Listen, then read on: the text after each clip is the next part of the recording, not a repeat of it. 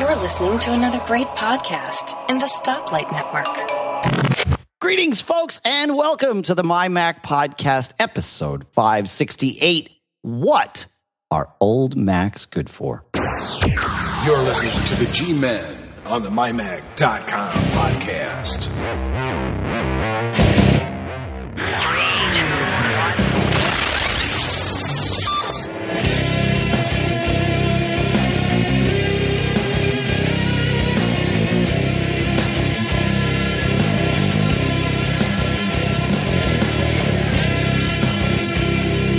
And welcome, everyone, to the MyMac.com podcast. This is number 568, as my special co-host just said just a moment ago. And I'll leave out what I said right after that, because this is a family-friendly show. Now, he's not... Family-friendly are two F words, by the way. That's right. It is. As is fire truck. Yes. And yeah, okay, there's a joke that goes along with that, but you can't really say what the joke is without getting past family friendly. So we won't. Now, I usually, like last week I had Carl Madden from the Mac and Forth podcast on here, and we had a great time, and it was good because I'm so used to doing this show with someone from England. Well, now obviously, Dave, you're not from England. Nor have I ever visited. Oh, it's a great place. I've been there countless times. But you are from New England. Newer, shinier, and better. That's right. Yeah. So, and it's not like New Coke, New England. It's just New England. No, we weren't actually just a marketing ploy. That's right. we're a real thing. Oh, I like that. Yeah, come visit New England. We're not just a marketing ploy anymore. That's right. Now I'm going to use that too. I just that was an on the spot thing, so I'm good. That's great. That's the end of my wit for today. Thanks for having me, and we'll see you. Yeah, the recording is still very, very young, Dave. Very, very young. Now, as far as techie stuff that I've done this week, are you keeping up with the 10.11 betas for El Captain Kirk? El Captain Kirk. Yes, I am. I installed as I do every year. Actually, this time I did it when I got home from WWDC, only because I had some podcasts to record while I was out there, and I was only there for a short time, so I didn't do the install on the ground there. But I did it as soon as I got back. I only put it on my Air. I have a 2011 MacBook Air, which admittedly is now getting long in the tooth in some level, but not terribly so, and El Capitan runs fine on it. So yeah, it's on that. I have not updated to this most recent beta because it's been a crazy week, and I'll probably talk a little bit about some of the craziness at some point here. So. Sure. Yeah, I actually installed. I have a 2009 15-inch MacBook Pro that I maxed out with 8 gigs of RAM, and I've got a 480 gig SSD in it.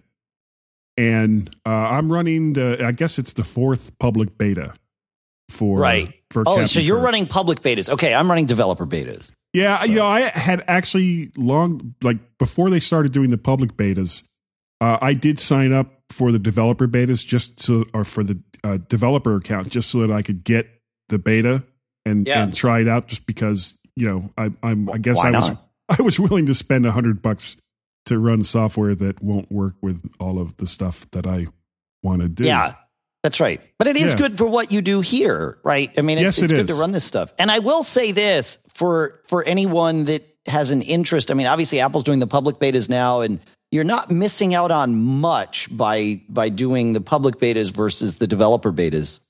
Maybe some timing, but otherwise, basically, I think you're getting the same thing.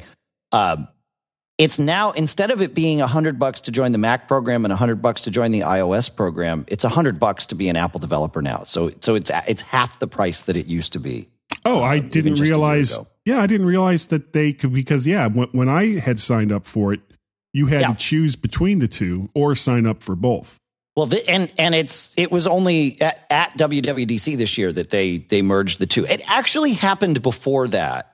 I noticed things got a little wonky. It was like, wait a minute, it said you have to renew, and then that sort of went away because one of mine was like a September renewal and one was a May renewal or something, and it just sort of it all happened before WWDC, but they announced it officially and said, yeah, what you're seeing is right. So you're good to go. Yeah. Oh, that is really cool. Yeah. Excellent. Well, I mean, that's basically the only real techie thing I've done this week. So what cool or funny techie stuff did you do this week, Dave? Well, so this week I lived in what is called Tech Week. And so it's a perfect time for me to be on this show, with the exception of the fact that Tech Week this week meant is meant in theater terms. Well, my son does theater, so I understand what that means. Yeah, so I'm playing drums for just about half the performances of a local community theater production of Dirty Rotten Scoundrels, which is a killer. Nice. Yeah, that's a good show. It was a great movie, and it really is a great show. It's a lot of fun, but it's really hard. And I've got a sub. That's actually the wrong term. I'm splitting the show with another drummer because the final week of the run, I was unable to. I'm just out of town, and they really wanted me to do the show, and I said, well, I can't. So, but this guy can, and so we'll split it. So, even though I'm around tonight, he's playing the show tonight, and just to keep him in the flow of things. And so we had a couple of rehearsals this week, and then we opened on Wednesday night, and things have been going really well. But to get to the techie side of it, I figured it would be really handy if Matt, the other drummer, could at least hear some of how the show has evolved in the last 3 days. Because even though he was there for the last dress rehearsal, he hasn't been there for any of the actual performances yet.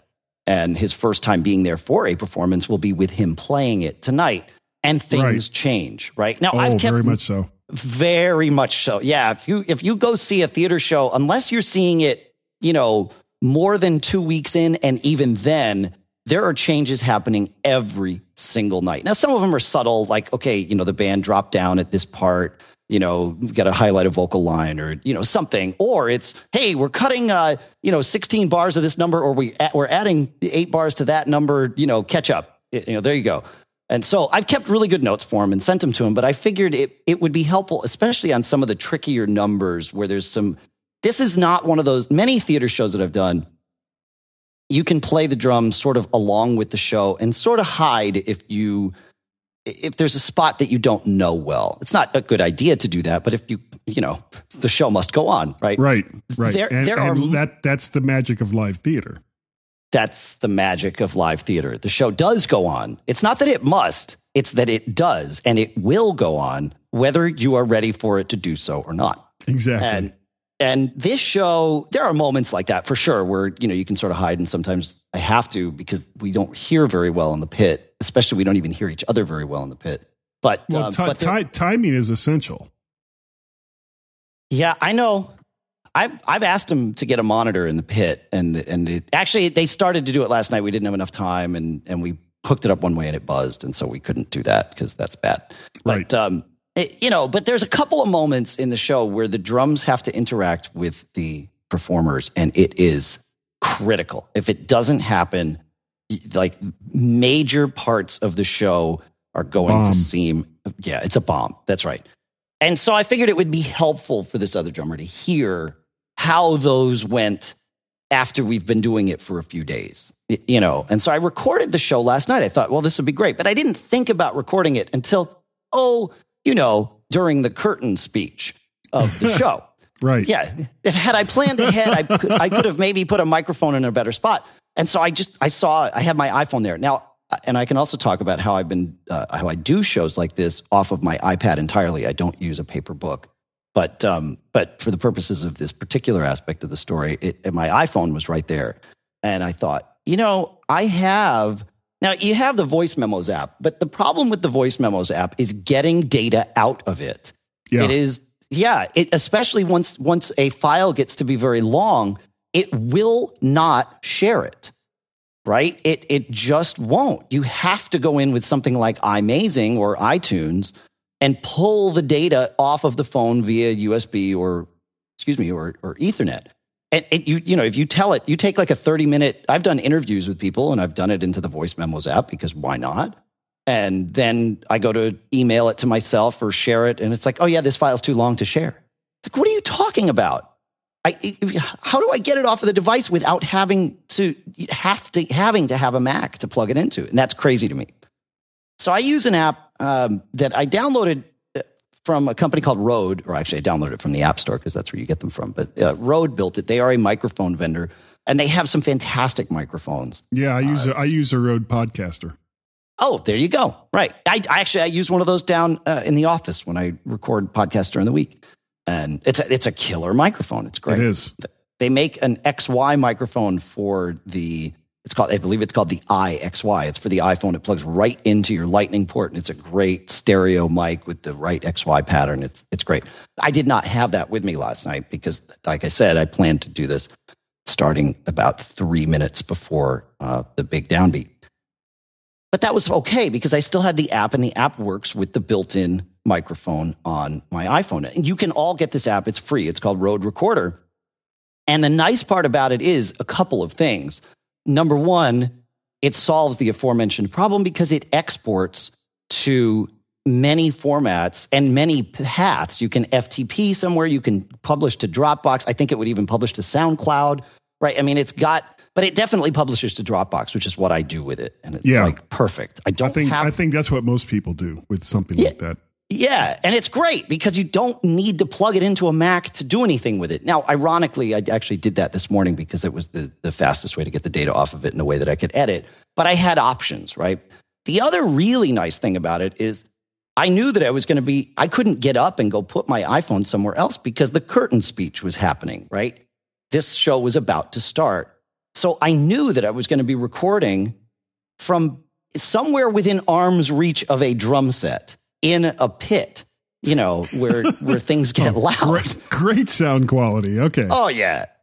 But that's the thing. The iPhone's microphone can take high sound pressure levels. The problem is most apps don't account for that. And so they take this high level and boost it, and it all sounds overdriven and crummy. The Rode app actually lets you set the microphone gain on every recording.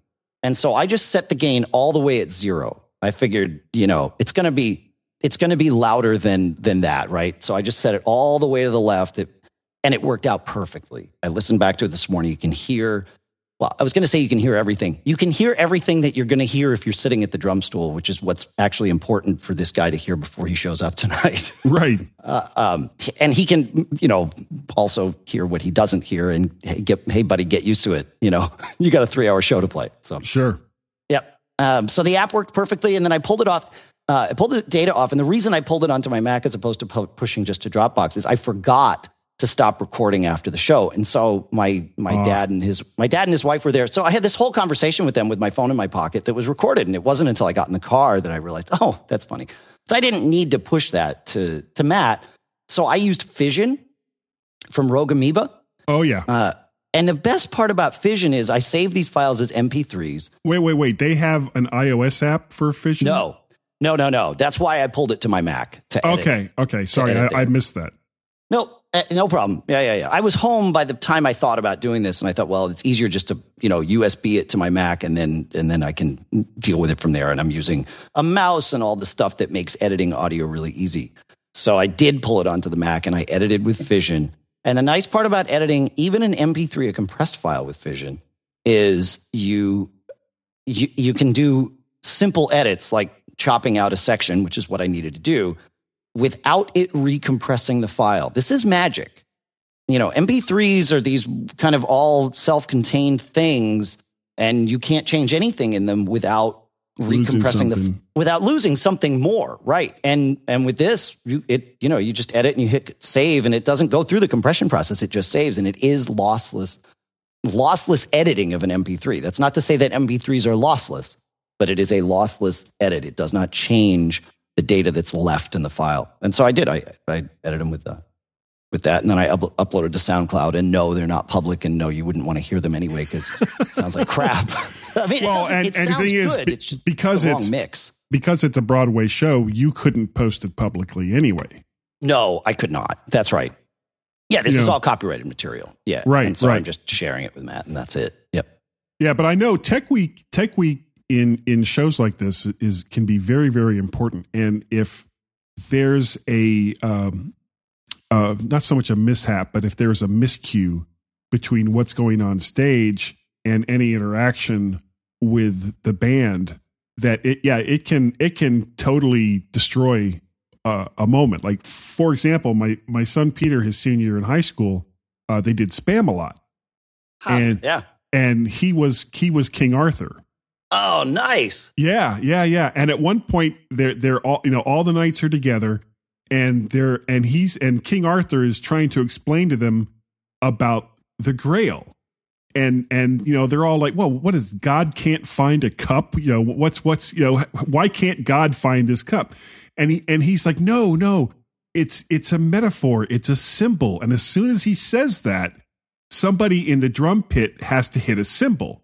At which point they all stop and look over at the band, kind of breaking the third or fourth wall between what's going on stage and the band. That's right. And it's a really funny moment. But if that cymbal doesn't happen, then they basically stop, look over at the band anyway, and everybody's like, what? Huh? And so Tech Week, to get moments like that, and in most shows, especially musicals, there's a lot of moments like that. So and this show, Dirty Rotten Scoundrels, I mean, it was adapted. It was a movie with Steve Martin, right? And then it was adapted for Broadway, and the part of Lawrence, so Steve Martin's teacher, essentially from the movie, was played by John Lithgow. Oh, now, wow. if there's a guy who has made a career of breaking the fourth wall, it's that guy. Right. Yes. So because the part was built around him, whoever plays the part, and obviously it's not John Lithgow doing it, but it's this great actor named Steven. I can't remember his name, but he's fantastic. But he has to do all this stuff. Like, he's in the middle of a scene at one point, and somebody's saying, "Oh, we're going to get married," and he's like, "What?" They're talking about the wedding, and he stops and he comes over to the conductor, to the piano player, and he's like, "Excuse me, did I miss a scene somewhere?" This stuff is funny, but like you said, it has to happen. And I have gunshots that I need to trigger that happen with, in sync with things on stage. And there's some kind of vaudeville. There's like a hearkening back to a vaudeville style thing where there's some slapstick stuff where I've got to hit cowbells that happen because of something that happened on stage, not something that's happening in the music. Right. So somebody has a fever then. Yeah, there's a fever going on. All right. Yeah, that's right. So it's that kind of stuff. And so I figured it would be good for Matt to hear, especially a couple of these key things. And that's why I recorded it. It's funny here, we get off on this tangent, Guy, and I get into the mode of, how far can I let this go before I have to bring it back to something about the Mac or iOS? I'm the guest here. I shouldn't be worrying about this stuff. Well, honestly, this show, if this show wasn't called the MyMac.com podcast, it would be called the Tangent Show, because we just go off on all kinds of stuff. And, when I was doing the show with Carl last week, we must have talked for 20 minutes. And I think we've probably gone close to that now on just the very top section of these show notes that I've created. And we eventually work our way back through the rest of the stuff. Sure. But, if I'm having a good time and the person that I'm talking to is having a good time, the show notes can go, right out the window. And that's right. And other words that we can't say because it is a family friendly show. And so now we've actually broken the fourth wall here, haven't we? We have. Yeah, that's perfect. Well, I'll tell you what, let's bring it back down. Oh, wait, hold on. Let's bring it back down. Yeah. And I'm going to go over to some of the recent articles over at mymac.com. The first one is Macspiration Basics, Force Quit by Yanni Dankalo.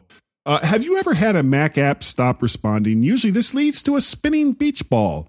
If this has happened to you, there is a quick and easy way to fix it.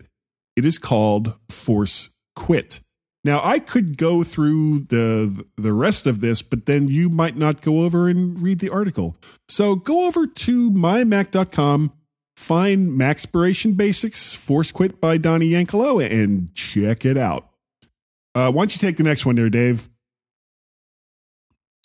Which one am I going to here? Is this Lucid Press? Yeah. Yeah. Okay. Lucid Press is the top publisher for Mac alternative. Replacing Microsoft Publisher for Mac is not easy. You could download something expensive like InDesign, but it's not nearly as straightforward to use. We suggest you try an app called Lucid Press instead. It's intuitive, Mac-friendly, and there's even a free option. Lucid Press employs drag-and-drop technology, which makes it simple to design posters, business cards, brochures, and flyers. Like Microsoft Publisher, Lucid Press has a large library of templates that can be quickly customized to create original content. There are even templates for creating online collateral like Facebook cover photos or blog header images. That's actually a big deal right there because it's a pain in the neck to find out what Facebook's current cover photo size is. Yeah. That's really handy. I like that. Yep. And I don't have it here in the show notes, but I just went over very quickly over to mymac.com to see if there was anything else added since I put these show notes together. And by golly and by gosh, there is. iRig MicCast, an ultra lightweight portable podcasting microphone review by Chark Mapple. Being on the road and trying to keep up a schedule of recording a semi-daily podcast, yeah, I've been there, with above average sound quality, yeah, that's every week too, was providing a challenge until the iRig MicCast landed on the doormat. An ultra-compact, lightweight, and incredibly affordable microphone for your travel bag, the MicCast is ideally suited to the challenge. Now, Dave, I actually have an earlier version of this. And I've talked about this on the show a couple times. The last 3 Macworld Expos that I went to, I actually did not bring a computer. I had my iPhone for video and audio recording, and I had my iPad for actually doing podcasts and writing and all the rest of that.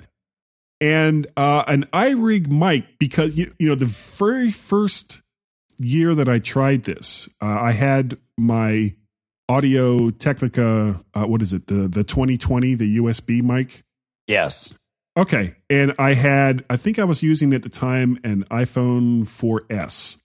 So I had the 30 pin to USB, the camera kit connection. The camera kit connector, which is so much more than a camera kit. It like you described it, it is 30 pin or lightning, depending on your use case, to USB. And then it can be used with a lot of things, not everything, but a lot of things. Well, as it turns out, I couldn't use it with the Audio Technica microphone because it didn't put out enough power.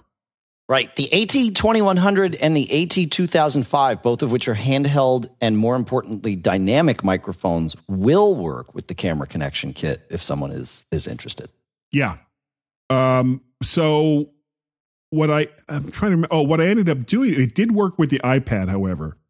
So I was walking around the show floor doing audio interviews, but instead of holding a nice little tiny iPhone in my hand, I'm walking around with this big, huge iPad and a microphone trying to do all these interviews. And I had actually, here we go, tangent again. I had stopped by the Blue microphone booth. And I don't remember the woman's name who was one of their PR people. Hillary Money? Yes. And she gave me a small microphone that I could use with the iPhone. And as I walked away, she was probably thinking, oh, I'll never see that again. But I made sure that at the end of the show that I found her and gave her back the microphone just because I'm one of those, stupid, honest people. So it's the right way to be. It was probably the Mikey, the first version of the Mikey Digital or something like that. Yeah, it was. And it's not a bad little microphone, but the iRig microphone, and here I'm working my way back around to it again. Yeah. An earlier version of the iRig microphone is what I got for the next year. And that is actually, especially considering how noisy convention floors can be, that is actually a very good microphone for doing things like that. Well, and I have not used it, but I'm looking at the article that you're talking about here on mymac.com, and I noticed that this mic, at least this version of it, has a gain switch. Yes. Now it's a fixed gain switch. It's either low or high. It's not variable. But that's going to make a huge difference for you, assuming it's set to something that works. When you're doing something where you're close micing people and not wanting to get the ambient sounds, setting the gain lower and then just simply moving the microphone closer to its source is what you want. And I mean, I did something similar to that last night. I set the gain lower for different reasons. I knew I was going to have high sound pressure levels coming in, regardless of where I placed this thing. Right. So, but it's that same concept of you want more source, more signal than noise, and actually setting the gain lower helps with that. Condenser microphones, which I'm sure this is, condenser microphones in a general sense are not the best for doing that type of thing where you're trying to get someone's voice and not pick up everything around it, which is why I am a huge fan of dynamic mics. And I know you're on a Rode Podcaster, which is a dynamic mic. It was one of the very first USB dynamic mics, but the Audio-Technica ones that we mentioned, the 2100 and the 2005, are also dynamic mics. It makes a difference, and it sort of naturally keeps that gain lower in a sense without getting too. I don't know how technical you want to get. We could do Well, we'll leave it there. Well, consider. I was going to say consider the audience, but no, it's more like consider the host. I have struggled for years to have consistent audio quality on this podcast. Yeah. And because I have a Sapphire 14.8, which is a FireWire device. Yeah. And I went out and I bought an MXL 990, which is an XLR microphone. And that actually worked really well. But the problem with the Sapphire, I don't know if you've ever used one before. The software they have for it, for configuring the inputs and the outputs, is terrible. Now, why would you even need software for it on a Mac if it's a FireWire interface? Shouldn't the Mac just see that it's got all these things and you don't need software? That's one of the beauties of a FireWire audio interface. Right. But I was I was pumping the Skype out because I was trying to do it without using Soundflower. So this was a purely hardware setup. Luck with that. Got it. Okay. So I had an output from an analog output from my computer going into it from Skype. Yep. Another analog output from my computer going into it from Soundboard. And then I do the same. That's what I do here. Yeah. Yeah. But to configure it in such a way that Skype is only going to hear my microphone and Soundboard, but still pump out all those various things back to my Macintosh to record on separate tracks in GarageBand. Right. I mean, oh my God, it's horrible. And why can't there be a simpler type interface? The best, as much as I like Audio Hijack, and I do love Audio Hijack, the absolute best interface that I can recall ever for inputs and outputs on a computer was Wiretap Anywhere. The UI for that was awesome. Just awesome. Yeah, it stopped working because and it never actually worked well, even when it was working. Yeah, this is like Ubercaster all over again. Yeah, exactly. Well, this is hard. This stuff is hard to do, and to be fair, the folks at Rogue Amoeba totally grok how to do this. They've spent a lot of time inside Core Audio, and frankly, a lot of time inside the audio drivers prior to Core Audio. So they've done a lot of the hard work, and there's still things to do, and they know that. But I will say though that the UI of Audio Hijack, the current version 3.2 just came out this week, is leaps and bounds more intuitive than Audio Hijack 2.x before it, or Audio Hijack Pro 2.x before it. Really, the UI is much better. Yeah, you can see the flow of things and literally see the flow. I mean, you can without bouncing around a bunch of different windows. And you connect two things together, and you can literally see where the audio is flowing, because the things that light up the blocks or the things that connect the blocks light up in relation to how much audio is flowing through them. That part of it is it's killer. It's so good. It makes it so much easier to show people how this how works. to do something. You previously I always said with Audio Hijack Pro, you needed to know how to do it in a completely analog setup. And then as soon as you understood that, then you could go and quote unquote, wire it up inside Audio Hijack Pro. But you had to, learn how to translate that. Whereas there's no translating. You just put blocks in place and literally wire them up on the screen. It's awesome. Yeah. I do like it. Yep. If you would like to write for mymac.com, and frankly, who wouldn't after that stellar reading from Dave and me, all you have to do is contact John Nemo at mymac.com. Send him a sample of how you write. And let's get you writing for the mighty, yeah, here I go, DJ voice, mymac.com podcast. Yeah. It sounded more like Hans and Franz DJ voice. Oh, does it now? Okay. Well, certainly, hold on a second. La, la, la, la, la. Much better than this. Much better than that. I don't know why I like that so much. I guess I'm just a goofy guy. Over in G+, in reference to last week's topic on bad Apple reporting, and you may remember Gaz, he's an occasional co-host of this show. He said, referencing the middle section, I'm not defending the analysts. As you know, I'm not a fan. But Apple has constantly underestimated the sales of their products. This has led the analysts to create predictions closer to their actual results. Remember, the analysts are not adjusting the stock price on what has happened, more in what they think will be happening. And in an after note, he puts in, and yes, they should all be shot. Now, I was really looking forward to having you on the show this week because of this next post that I actually put in. All right. Because, quick tangent here. After I'm done recording and editing the MyMac podcast, I export it out of GarageBand to my desktop, from the desktop to Levelator, just like pretty much everybody else. And then I take the Levelator adjusted file, and I drop that into iTunes, where I then use iTunes to convert it into an MP3, which is, okay, that's fine. That's what a lot of people do.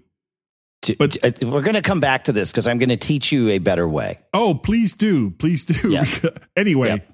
So, but once I'm done, because something that I do, I listen to the entire show before I release it, or before I put it into Dropbox and tell Tim that it's ready to go. So I go into, I click on the MP3 file that I've created from the AIF file in iTunes, change it to a podcast. And then what I used to do was sync that to my iPhone, because typically where I have time to listen to it is in my car to and from work. Lately, however, it's not syncing. And when I go into podcasts in iTunes and I look at, because it usually just creates a new podcast for that particular file. Sure. It won't sync. And when I actually look at it and I'm trying to subscribe to it, the subscribe button is locked and I cannot change it. And I don't know why it's doing this now. Well, is it that you are using iCloud to sync your podcast subscription file or data, and therefore, and this podcast is not one that can be subscribed to, right? I mean, you've created it locally, so there is no subscription data for it, and therefore it will not will not sync.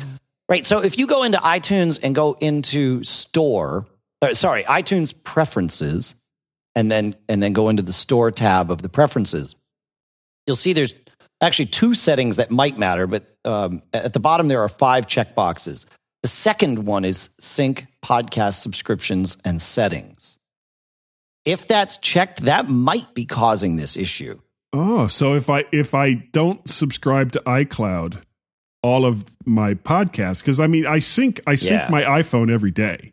So any new podcasts that actually come in through iTunes on my computer would get synced. So unless I'm traveling someplace and a podcast comes out while I'm traveling, in which case I can use Dropcast or something like that.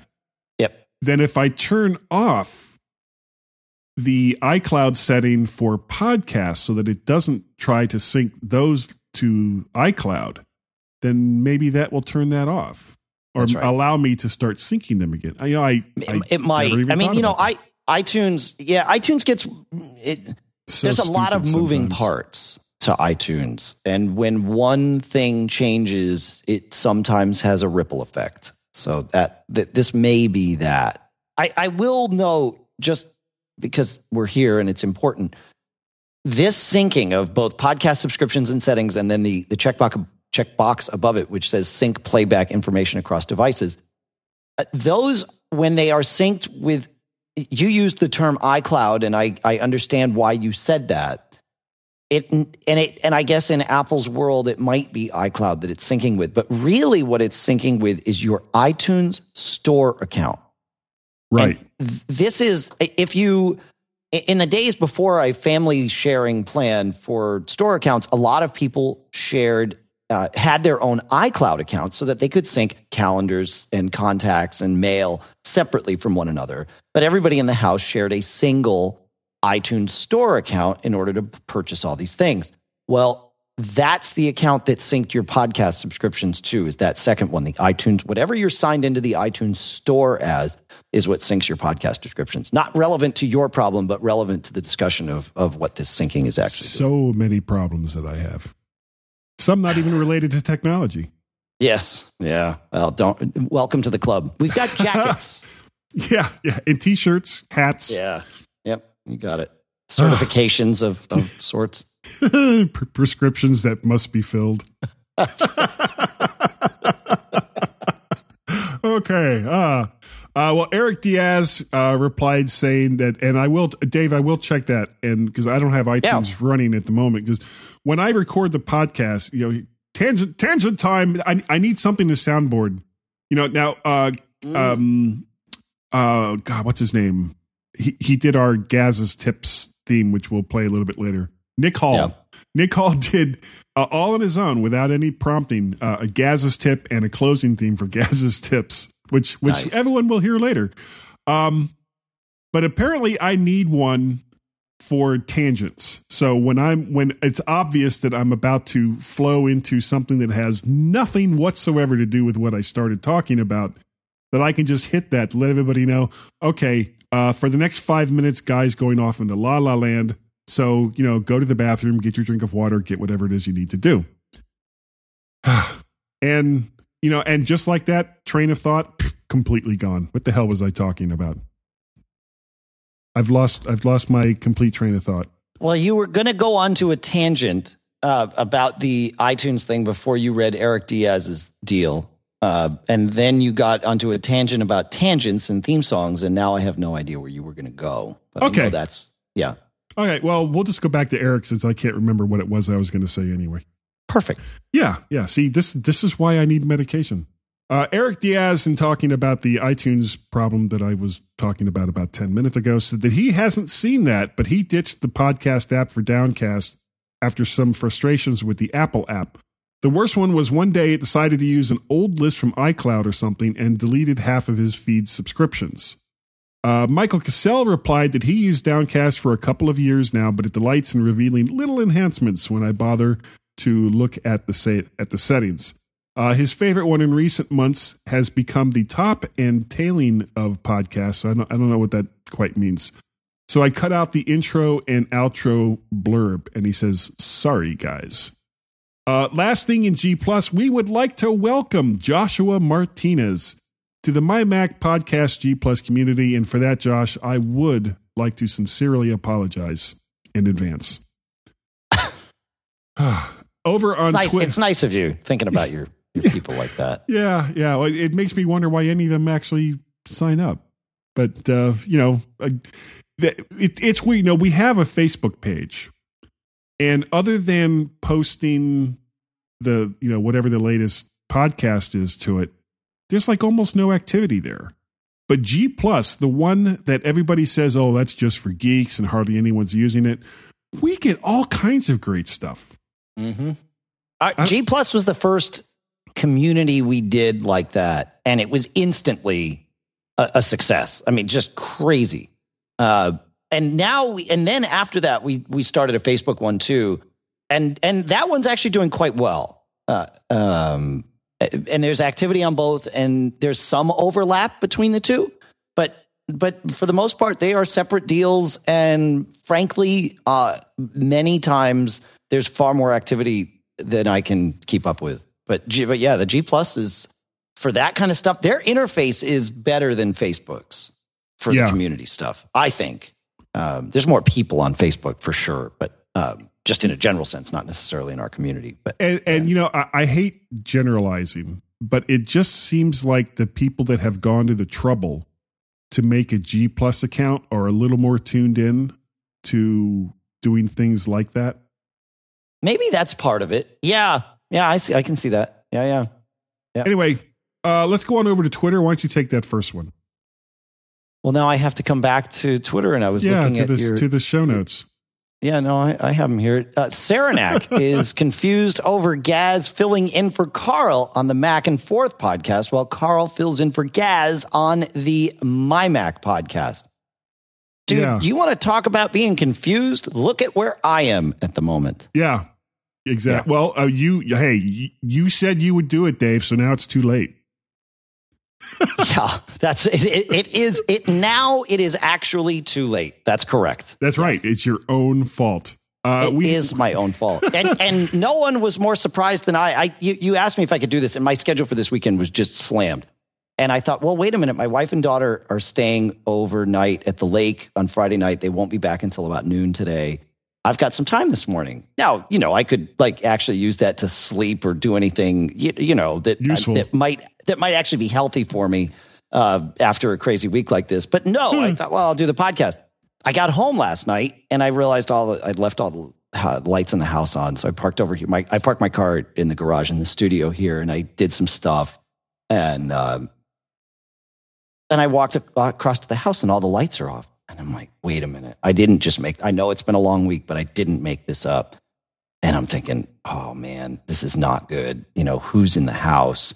So I I come in the downstairs, and the cat's howling at me, and things are weird. I'm like, somebody might have broken in. This is not good.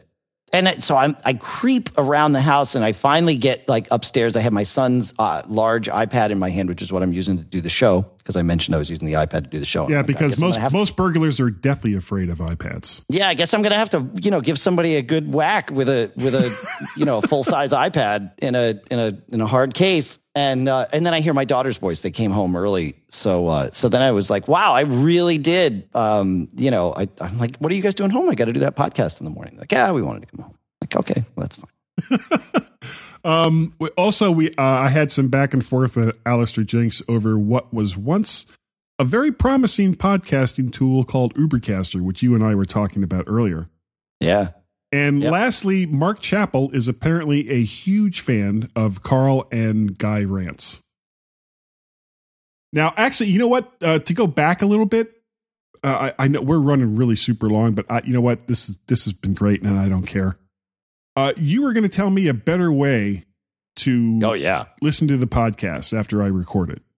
Well, I was going to tell you a better way to process the podcast. So you described a very common thing that we even used to do for Mac Geek Gab, where you create the show in whatever you create it in, GarageBand or however you record this lossless file, and then you pump that file through an ancient tool called Levelator, which still works, that goes through and really kind of smooths out the peaks and valleys of the audio, so that when you listen somewhere like your car where there's some background like road noise, everything is where it needs to be, and you're not constantly diving for the volume knob. That's what it does for you, the listener. Levelator is great for that. And then you take the output of Levelator and you bring it into iTunes, where you add your metadata and all of this stuff. And some of that can be scripted, and between us, even Levelator can be scripted if you know how to access it from the command line, but I can't tell you. And all of that's great. And it's the way we used to do it because there was no other way to do it. And then you would take the resulting file from iTunes that you added your metadata to and then convert it to MP3. And then you would take that and upload it wherever you want, Dropbox or your FTP server, wherever you're going to put it. Yeah. wouldn't it be great if there were a one-stop shop to do all of those things? There is. Yes. It's called Auphonic, AUPHONIC.com. It is an online service. Send me a link to that. I will. Yep. It's an online service. They also have a Mac app that I've actually never used, because the online service is really what I want. I upload my file. I now record to Apple Lossless, which is about half the size of an uncompressed AIFF. Okay. But you could record to anything. I just record to Apple Lossless because I know I'm going to have to upload whatever it is I've created. And so I upload this file to Auphonic. And then from there, I can add my artwork, my show title, all my stuff. I can even add chapters if I want, which is now how we're doing it. Yep. Right, because you can't do that in GarageBand anymore. No, that's right. It automatically, or it has as part of it, a Levelator style tool that works just as well, if not better than Levelator, and you can tweak some of its settings. And then when it's finished, it uploads it to the location or locations of your choice. And of course, you can create like a preset so that most of the stuff is filled in every time and most of the settings are where you want. And then you just go and say, well, this is the title of the show and this is the date, or whatever you want to change. But all the other stuff, including the chapter image, or not the chapter, well, the chapter image is part of it, but just the show image and all of that are right there. I think we wind up paying, with the amount of processing we do, and we do a lot at Mac Observer, I think we wind up paying about $20 a month for it. I mean, it's just not a lot of money. And it does all of this stuff in one button click. Oh, that's cool. Yep. So there's my it has changed our workflow here. It is the reason that we are now able to, 10 minutes after we've finished recording, release both the MP3 and the AAC, both of which now contain chapters. Chapter marks. MP3s can contain chapter marks too, even though iTunes doesn't show them to you. Most podcast players will. So, yeah, it's pretty good stuff. Wow, that is just amazing. Okay, well, You know what, Dave? We have gone on so very long in this section, and we need to take a little break. So, everyone, please stand by. And Dave and I, unless he comes to his senses, we'll be right back.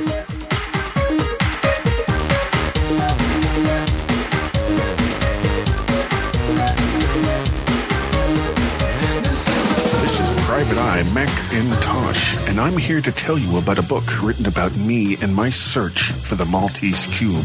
Yes, it's a fine book. I think you should get it. Quiet, you. It combines technology, Mac trivia, action, murder, suspense. Oh, just tell them where to get it. I'll get to that. Romance, film noir detective fiction. I can't stand it anymore. It's called The Maltese Cube, and it was written by my Mac writer and podcaster Guy Searle. Find it on Amazon. It's only $2.99 and coming soon to the Apple's iBook store. Don't forget, it's the Maltese Cube and so inexpensive. You know you're not in it, right? I mean the next one, right? Sure thing, Louie. You know, this could be the start of a beautiful friendship. Get the Maltese Cube on Amazon and soon in the iBook store.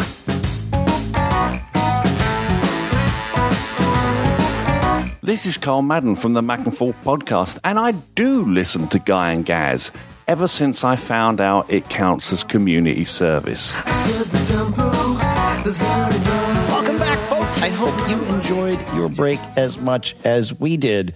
Clearly, I didn't enjoy it as much as I should have. Otherwise, I would have stayed doing whatever I was doing. But we are back because we're going to have... How you doing, Guy? I'm doing fine. By the way, welcome to the show, man. It's a pleasure to have you. Oh, it's so great to be here, Dave.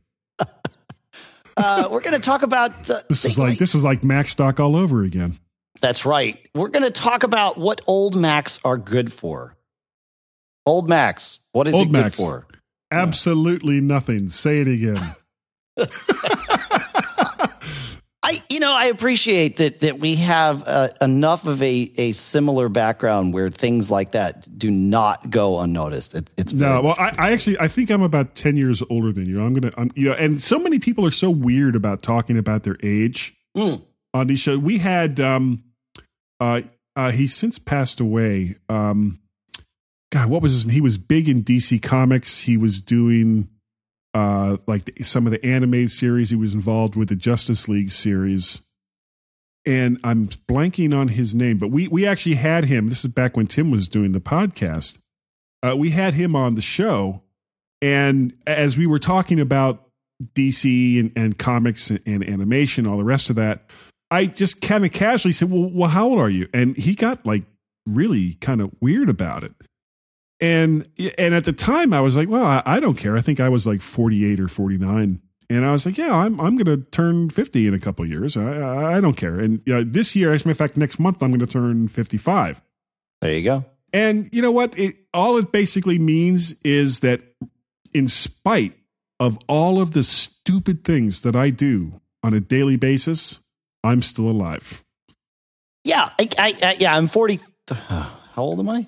I will be 44 in September. So next month now that it is August. Oh, yeah. Mine's the 9th. I won't ask you what yours is.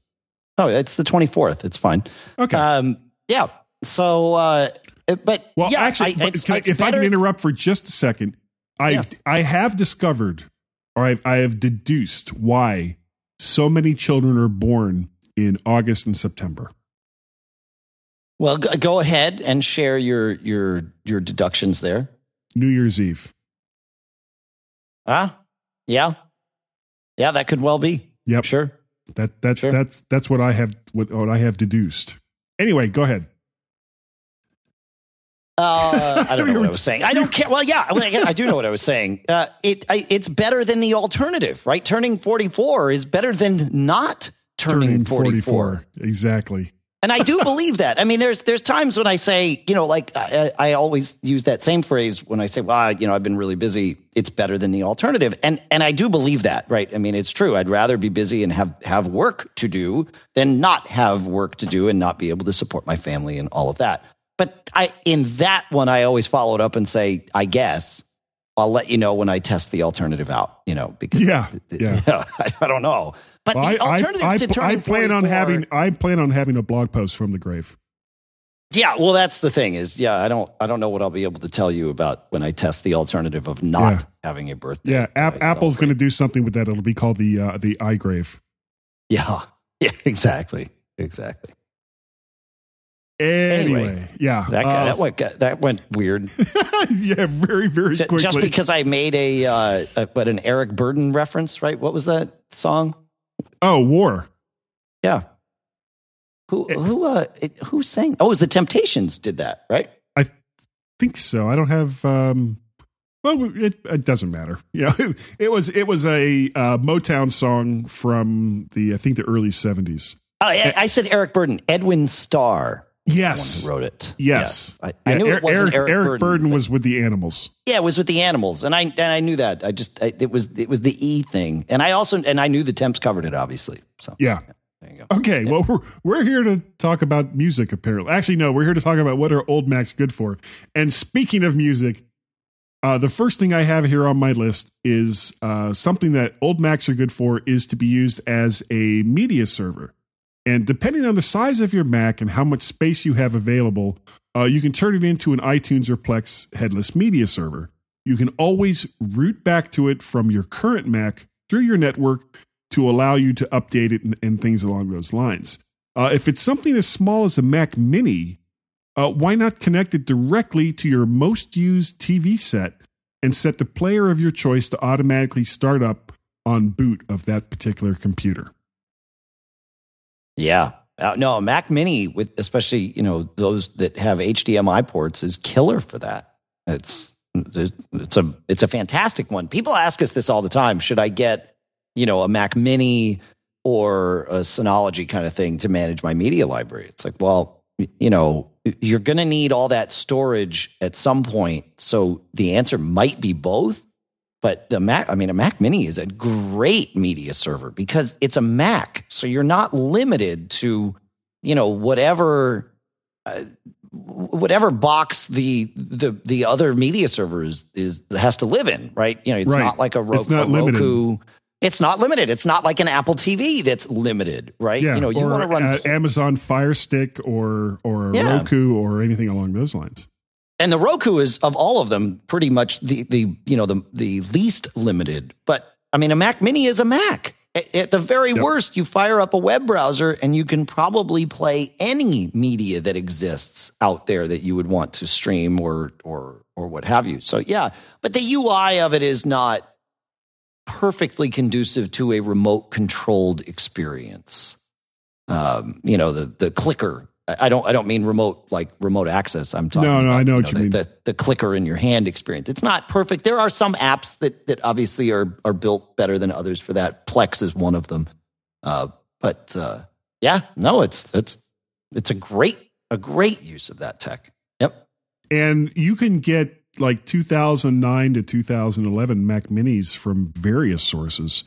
And just turn them into, it's something I've actually considered doing because I have I guess my video library that I have stored in iTunes it's well over 2 terabytes, and trying to and it basically means that since the Mac Pro that I'm actually using to record the podcast with is the computer that those drives are connected to, I have to leave this on all the time if we want to access that iTunes content someplace else.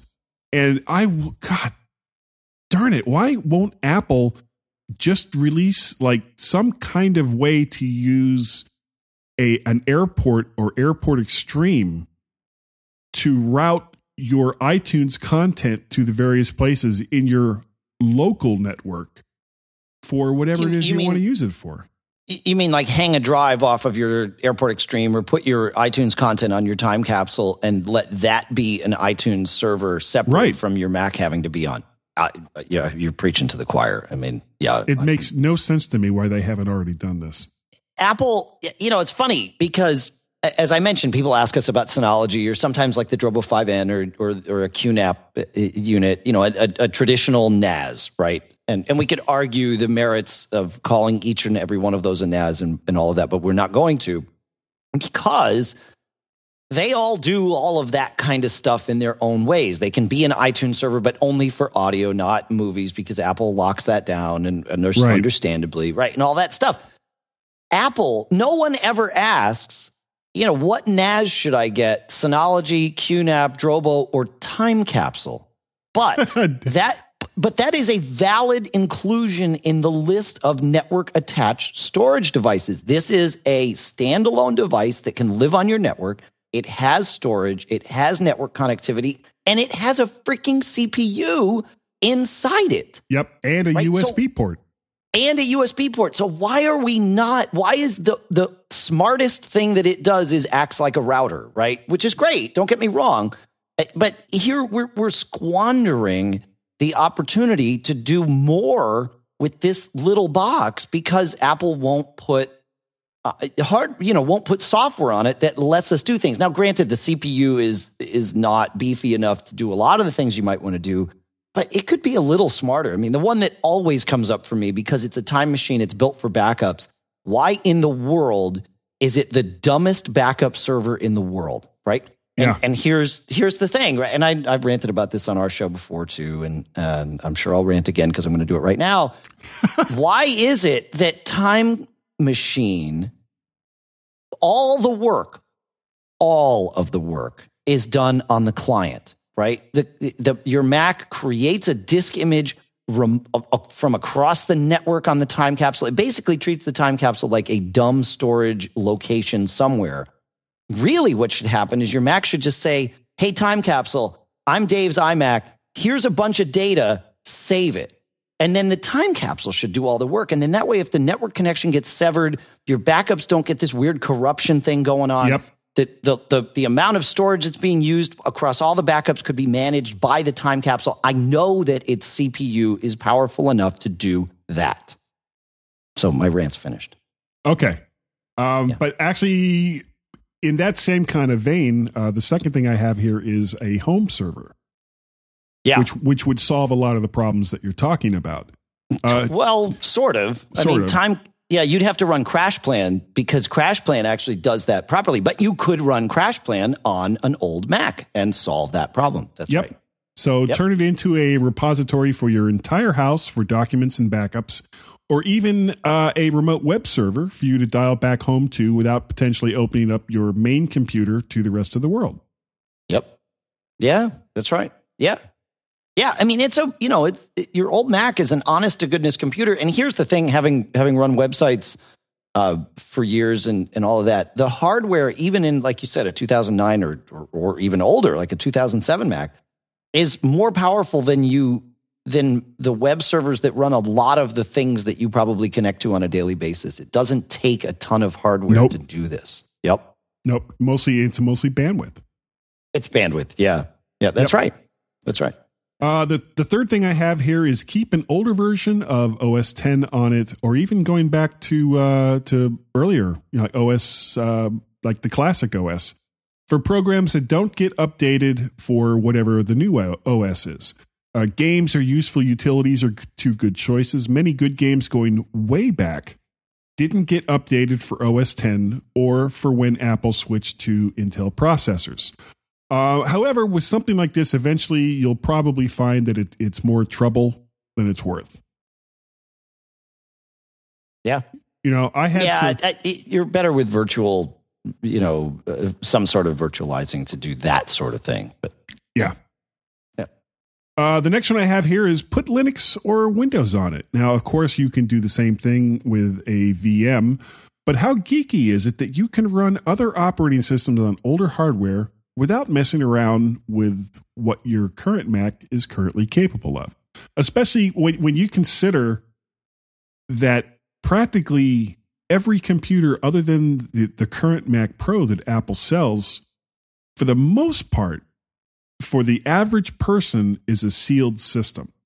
So you can't just slap a bigger hard drive in it or add more memory. And why Apple has gone this route for the sake of aesthetics is beyond me, but that's not really the subject of what we're talking about here. Right. Right. You can use Boot Camp, and as a matter of fact, you can use Boot Camp with an external drive connected up to your computer. But if all you want to do is just mess around a little bit, check out whatever, Ubuntu or Lime or one of the other distros of Linux that's out there is doing, and you don't want to, add on to the complexity of your current setup, well, that old Mac will run it just fine. Same thing with Windows. If your Mac is probably from at least 2009, maybe even a little bit earlier than that, you could put Windows 10 on it and give that a spin. Totally. Yeah, totally. Yeah. It's a real honest to goodness, Intel machine that can run that.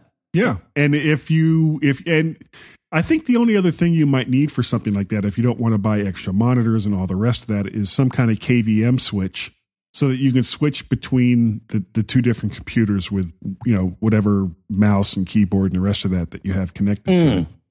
That's right. Yeah. Yeah, there's some interesting solutions with KVM switches now with network ability. I mean, they're really complex if you want them to be. Yeah. Yeah. But for something like this, it's relatively simple. It is. Yeah, absolutely. Yeah. The next thing I have here is a free from, and this is something that would certainly apply to me, a free from distraction computer for whatever tasks that you just can't seem to be able to do when also connected to the internet. And in my mind, this would be a better choice for older laptops as compared to desktops. So like say you're a writer and you want to sit in a room someplace without any distractions. And yeah, you can kind of do the same thing just by turning off all of your various connectivity from whatever machine that you're currently using now. But sometimes you just want to sit down and write, and you don't want to have to do a lot of configuring, and an older laptop would be a good machine for something like that. That's an interesting point. Yeah, because even if you just turn off the internet stuff on your existing Mac, just kill Wi-Fi, and if you're not plugged in, then you're not connected.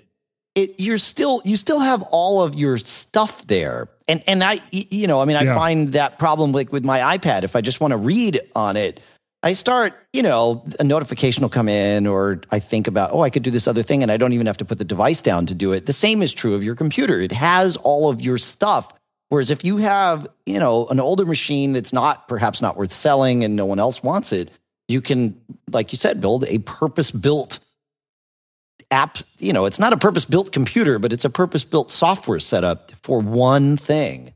That's not bad. Or you could do the Edward Snowden style air-gapped computer with it, where you no, seriously, right? If you've got some stuff that you don't like, many people don't want their banking data to be even, remotely accessible to the internet. And so have a computer that is air-gapped, meaning never connected to a network. And that's where they keep their, financial data and that sort of thing. And the only way they get data from that to another machine is using, like USB sticks or something where there's, there's never access to it when they don't, physically plug something into it. So that could work too. Okay. The other thing I have here is a test machines for things that might potentially do harm to your regular computer, like Flash. Flash. Or should Flash just die a horrible, fiery death? It probably needs to. Yeah. It wouldn't be so bad if the CPU use, the CPU requirements of it weren't horrible, and if it had some semblance of not being Swiss cheese. I mean, I know Adobe updates it all the time, but it seems like there's these constant exploits. It was a really good idea for what it was designed to do, which was not anything on the web. Right, 15 years ago. Yeah, exactly. It's just it's run its course. Time for it to go away. Yeah, it's time. We have HTML5 now. We do. Yeah. And in my mind, the absolute best thing and most useful thing that you can do with an old computer is to pass it down to someone who doesn't have a computer, or that the computer they have is even older than the one that you have. And my only caveat to this is that be warned that this could lead to a lifetime of free tech support. But that too, I mean, that's not a bad thing. It is a frustrating thing and an interruptive thing at times, yes. But if you've done a nice thing and handed a computer down to someone, you can continue to do a nice thing and help them make the most out of it. Yep. That's. Can you think of anything else there, Dave? I think I threw most of them in along the way, but no, that's it. Yeah, I mean, my old computers have all been number 7, right? Because they hand down through the family, and same here. And it's great. And yes, it is a lifetime of free tech support. It's not a could lead to it. It's a guarantee that it will lead to, because it doesn't leave. It doesn't leave my house. Yeah. it just goes from one room to the next. You got it. But it's also good. I've had. I mean, we've put SSDs in all of those machines now because they're older, and that's a great upgrade. If you're going to do something with an old Mac, man, you put an SSD in it, it will make it feel like a new computer. I guarantee it. Yeah, as an aside, I was telling you about that 2009 MacBook Pro that I use. Yeah. I picked that up off eBay for $400.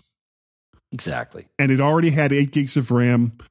Put in basically 500 gigs of SSD goodness, and it flies. It does everything. Like, I was using it to do podcasts when we were in Chicago. Totally. Yeah. Now, so that's a nice thing. And then the other cool part about it is all those upgrades, and invariably things happen, like the power supply in one of the iMacs died, and we had to fix it. And I've had both of my kids, my son and my daughter. My daughter is actually a pro at taking apart iMacs now, with the whole thing with the suction cups and pulling the screens off and all of that. She loves it, and it's actually been a nice little father-daughter bonding moment and all of that. So there's number 7 goes a long way, my friend. Yeah, unfortunately, neither one of my kids seem interested in technology at all, other than, okay, well, let me go see what's going on here and blah blah blah. They're all experts at social media. Yes, but the hardware part of it, that those genes have not been passed down. Yeah, I don't know that my kids would do any of this stuff on their own. My son might, but my daughter, if she does, it'd be great. But she certainly enjoys the time we spend together doing it, and definitely isn't afraid to get her hands inside of a computer. So, whatever she does with her life but she's at least got that, Yep. Anyway, so I think that's going to do it for this section, Dave. So once again, I am going to remind everyone that we will be back for a third section. So don't leave just yet. And I will tell you right now that what you need to do, besides going to the bathroom or getting a drink of water, is to stand by. And Dave and I will be right back.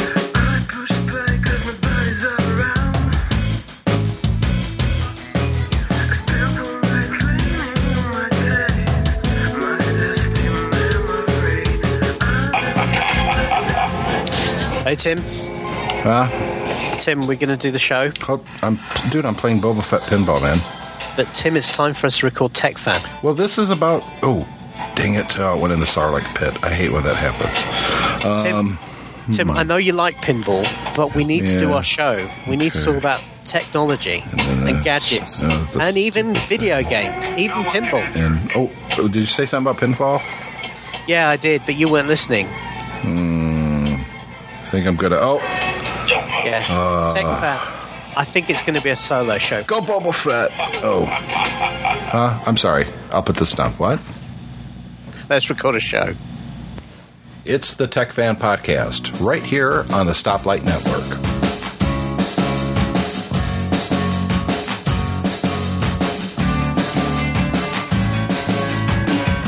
This is John F. Braun from the Mac Geek Gab podcast, and there's no terminal command known to stop Guy and Gaz from making podcasts, but there should be. And welcome back, everyone, to the MyMac.com podcast. This is number 568, and Dave Hamilton, against his better judgment, probably, is still here. And, Dave, co-hosting the MyMac podcast has done many things and done many things for people and many things to people. But for the most part, what I usually find is at some point or another, what they do is nod their head. Hit it. Gaz's tips. Mostly. Gaz's tips. Mostly. Gaz's tips. It's time for Gaz's tip. Well, not so much Gaz's tip because, he's not here. No, he's not. Is he? His tip is the one I should have taken, which is not be here. Go. Yeah. Exactly. And I hope everyone is enjoying this time with Dave Hamilton because chances are it won't happen again. I would love to do this again. Okay, I know. Yeah, this is a blast, man. My tip is, have you ever found yourself connected to a wireless network that you didn't really want to be connected to? Disconnecting from that network used to mean going in and turning off Wi-Fi or going to system preferences and going through all the hassle there. However, there is an easier way to turn off that unwanted data tap by holding down the Alt or Option key, depending on what kind of keyboard you have on your keyboard, and then selecting the Wi-Fi the Wi-Fi symbol in your menu bar. The currently connected Wi-Fi network will now show an option to disconnect from that network. Now, this only works in OS 10.10 Yosemite, so if you're running some other earlier OS, you'll probably have to do it the old-fashioned way. Now, does that take it out of the list that should, so that it won't reconnect to that one again in the future? I doubt it. I mean, how that works. Dude, I don't know if you heard the most recent Mac Geek Gab. I did. Yes, I did. Yeah, okay. I knew where you were going as soon as you started. And everyone listening to this show should be listening to the Mac Geek Gab because it is an awesome show with John and Dave. Thanks. You rock. I had my most emphatic rant ever, I believe, in 10 years of podcasting. About that list. But I wasn't going to go there. I was just curious if it's supposed to remove it from that list. There's an issue with syncing of that list that we're not going to get into here. No, I think it just blood pressure. Careful. Disconnects it. Yeah. Okay. Well, that's cool. So I'm guessing that it connecting to all these or continuing to connect to all these networks makes you nod your head. It does make me nod my head. Hit it. That's the end of Gaz's tips. That's the end of Gaz's tips. That's the end of Gaz's tips. Is that the end of the tip? Will you let me finish? And we're off like a herd of turtles. The reason, if for whatever reason, Nod's head, Dave, has become like a bit with Gaz's tips. I see that. Yeah. So I picked up on that. It's subtle, but I picked up on the fact that it's a bit. Yeah. Because it's in the show notes. Yeah. Anyway, my app pick this week, and I have picked this before, but it is such an awesome little app for what I use it for, which is mostly creating the graphics for the mymac.com podcast. And it is Acorn by Flying Meat Software. This is a quick and dirty image editor with layers and a few other cool tricks. It's $29.99 at the Mac App Store. Now, Pixelmator is the exact same price, and it is a well more in-depth kind of program. But sometimes I just want to do a couple of easy things and not have to dig through layers of complexity. Yeah, I've tested Acorn, but I have Pixelmator, and so that's always my go-to. But I'm with you on that. There are times when I don't like having to think, and I just want to do. Yeah, and Acorn is the imaging editing software for the brainless, as recommended by Guy Serle of the mymac.com podcast. So what do you got for us this week, Dave? I have I thought of it as I was waking up this morning because as most of us do, I charge my iOS devices and, of course, now my watch next to my bed. And the problem that always happens is cables, when I wake up, it's easy. I unplug the device. But when I'm going to sleep, I sometimes have to dig around on the floor to find the right cable. Well, a few years ago, maybe it was only 1 year ago, I got a thing called the MOS, which is the I don't know what magnetic organizer system. It's a very simple thing, and you can get it at mosorganizer.com. It's a little triangular shaped pad that sits on your nightstand, and then it has these little clips. Like grooves? No grooves. That's the best part about this. So it's this smooth triangular thing that sits on your nightstand. It actually kind of looks nice. And you can get it in white, black, or like a aluminum kind of, silver looking thing. And what? Not and then, space gray? No. Well, maybe space gray. I don't know. I don't have the aluminum. I have the white one. So I don't know. But, and the white one's only like $20. So, and the aluminum is more double that because they want money, I guess. I don't know. Maybe it costs more to make. But it comes with, it is a magnetic surface, and it comes with these little plastic tabs that you kind of put around your cable. It doesn't do anything to your cable. You can take them off. They're they're not plastic, they're rubber, but they have a little magnet in them. And so you put the magnet far enough down, you put the little rubber magnet tab far enough down on your cable that what I do is I unplug from, my iPhone in the morning like I did today. And then I just sort of drape the cable over this triangular thing, the MOS organizer. And the little tabs, magnetically it attracts to the organizer thing. Right. Yep. No, it's not even a clip. That's the beauty is you just sort of drag it across it and boom, the magnet sticks and it stays there. And then when I go to sleep tonight, it's right where I want it to be on my nightstand. And I don't have to think about it and I don't have to dig and it's all right there. And the cool part is you can put different colored tabs on different cables. Ooh. So if, like me, whatever you're using to actually plug into the wall, one of them is a 2 amp connector or 2.1 amp power supply, and the other is not because I don't have, I just have like old stuff. I know that for my iPad, I want to use the one with the black tab because that's the one that's plugged into the 2 amp connector, and I don't have to stop and think about these things. I just can do it. So that's my pick, mosorganizer.com. $20 for the white or black, and then another 20 on top of that if you want the aluminum. That is way cool. I am a big fan of things that help me not think. That's it. It's exactly in the vein of our picks for today. That's right. Yep. If something that you can all do that will really, really help out the show is iTunes reviews. And if you do an iTunes review, I will send you something that is just amazing. And it's called a Wooty. And that is spelled big W, big O, big O, big T, little I, little E. And it is my way of saying thank you, thank you, thank you for taking the time out of your life to do an iTunes review for the MyMac.com podcast. As a matter of fact, Dave, you will be getting a Wooty for co-hosting the show with me this week.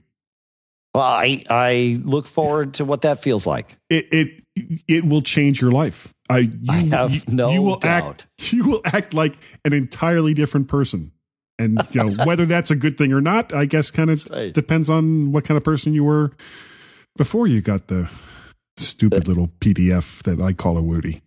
And the medication. Yeah. Oh, well, the medication kind of goes along with it, but that's voluntary. That's voluntary. Voluntary. Voluntary. Right. If you do an iTunes review, remember that CommentCast is now really no longer working the way it used to, and I may or may not be able to see the review that you have done.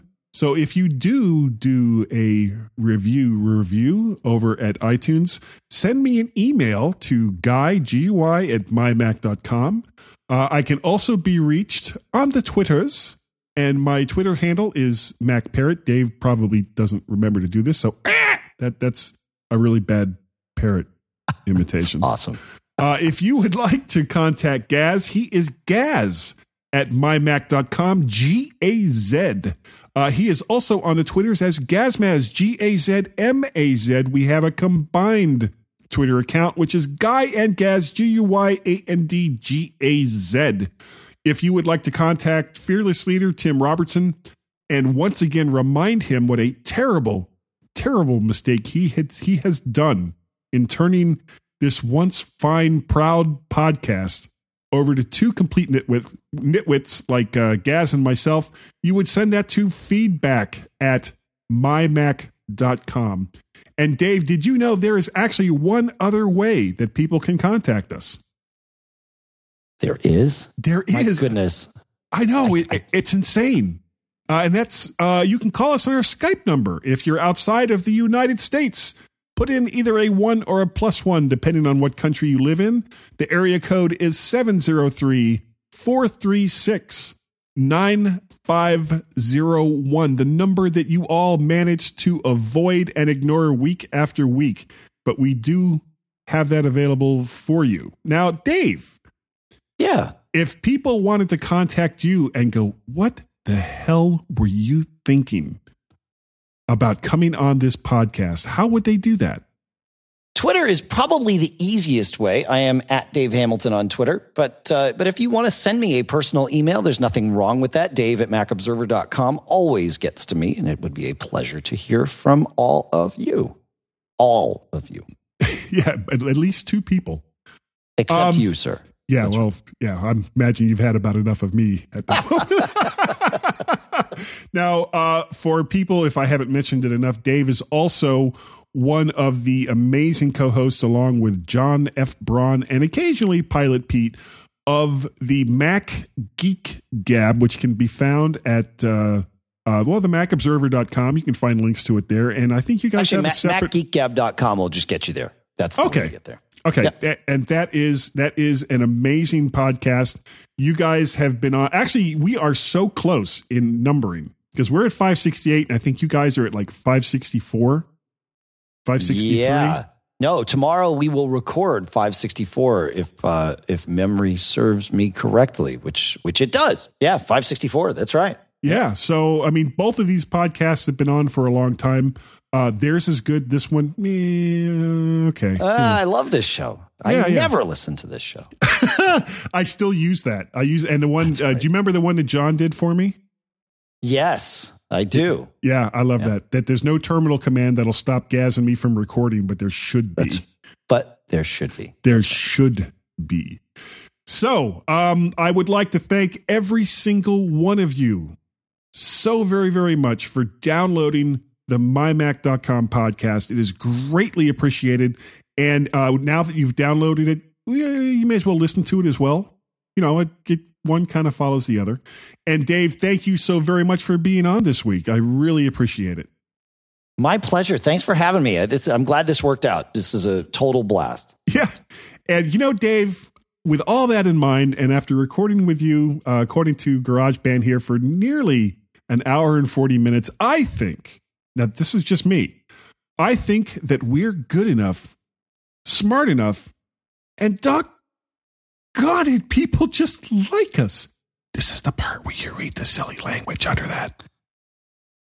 The Mac Geek Gab and Dave Hamilton da Costa Ralitza, my Mac podcast to Austin Honiton. Zergai di tu haren geinen Zila, Latenza Isonic Zion Zantala, Izan Zuen How Bezalako Galdetzen Diod Nir Burari? Basking in the glory of the My Mac podcast, or not.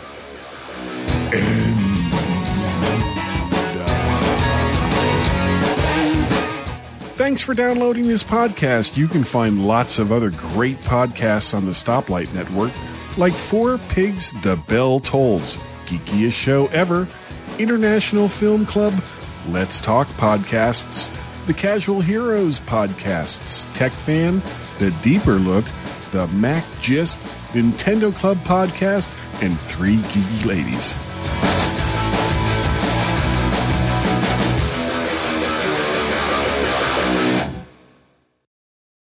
And that's it. Awesome. It was fun, man. Thanks so much for coming on, Dave. This My is pleasure. probably Thanks for having me. This is like one of the longest ones I've recorded in a while. Well, look at who you've got here. I mean, it's the two of us. That's true. We just can't shut up. Yeah. Well, and part of it as well is because there's like the depending on what time of year it is, the 4 or 5 hour time difference between Gaz and me. It is like so much more later for him. So by the time we get to like this part in the show, he's like, "Oh, I'm so tired," or "It's time for dinner," or sure, whatever. And I'm basically going, "Well, it's lunchtime for me." So yeah, I'm getting up. That's right. I'm going to the pool.